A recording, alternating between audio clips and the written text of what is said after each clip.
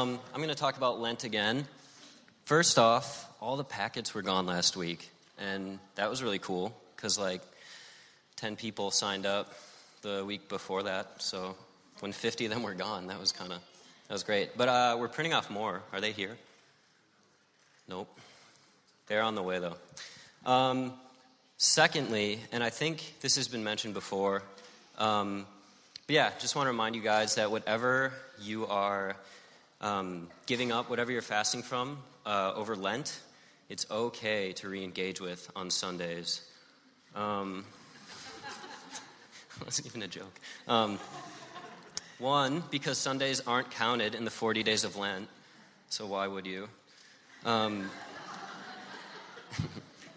secondly, and I just learned about this is really cool, re-engaging on Sundays with whatever you're fasting from is it's a symbol of the resurrection.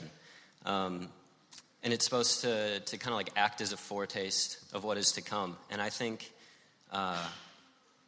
it just kind of hit me when I was thinking, when I learned this, I was like, okay, resurrection. And it just kind of occurred to me that I usually only apply that term to Jesus in my head, and it kind of sent me down this rabbit hole, and I kind of viewed the death and resurrection as hey, Easter, great, the check cleared, we're good to go, our sins are taken care of. And I was thinking that when you stop there, it's sort of it's kind of a tragic and it's a tragic reduction of something that's actually a lot more rich and full, because Jesus, he beat sin and death so that he could take those consequences for us, yes, but also when he was resurrected, he was raised to new life, and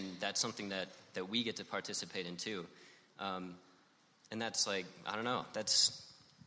there's a ton of, that's so full and joyful and something actually worth looking forward to, the fact that Jesus' resurrection means that we get to be resurrected and live a life free from sin and death.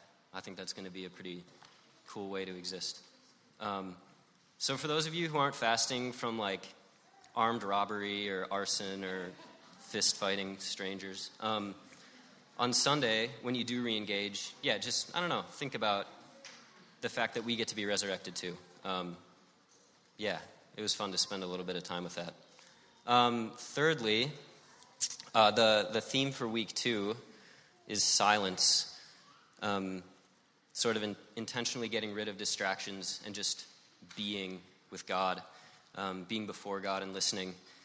And this is definitely not my natural urge, because I hate admitting that I don't know the answer. I'm pretty sure I could figure it out if I just spend a little time with it. I hate admitting that I even need a little help. It's super uncomfortable, and even when I do get over my pride, to kind of sit there and listen, always carries with it the possibility that God isn't going to answer, and that happens too sometimes. And so sometimes when I'm praying or journaling or just spending devotional time, I end up getting so wordy trying to solve all my problems, and my brain takes off in 80 different directions and just exploring all the possible variables and solutions to the things in my life that I need to figure out. And I just really, I hate not knowing the answer. I'm a big-time overthinker at the end of the day. So, I think silence, for me, is a really hard thing.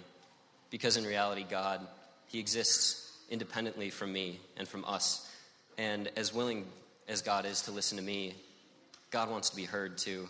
And not just because he's a super sensitive guy, or girl. And it makes sense too, on a philosophical level, if God knows everything and is infinitely wiser than I am, it would be pretty stupid to try to think my way around God, He might have some good things to say to me, being infinitely wise and all-knowing. Things that don't hinge on how hard I exert myself thinking about them, or things that I'm not going to be able to figure out, no matter how smart I And he might want to teach me through silence too. But either way, I have to create that space. So, yeah, for me, hearing God's voice means that I need to shut up. That's just kind of my thing. For others, it might be more true that hearing God means not having music on in the background or in the car, or like skipping a podcast or downloading that show illegally later. Yeah, there's a million ways to not listen to God. So, yeah, create a little space for silence in the second week of Lent.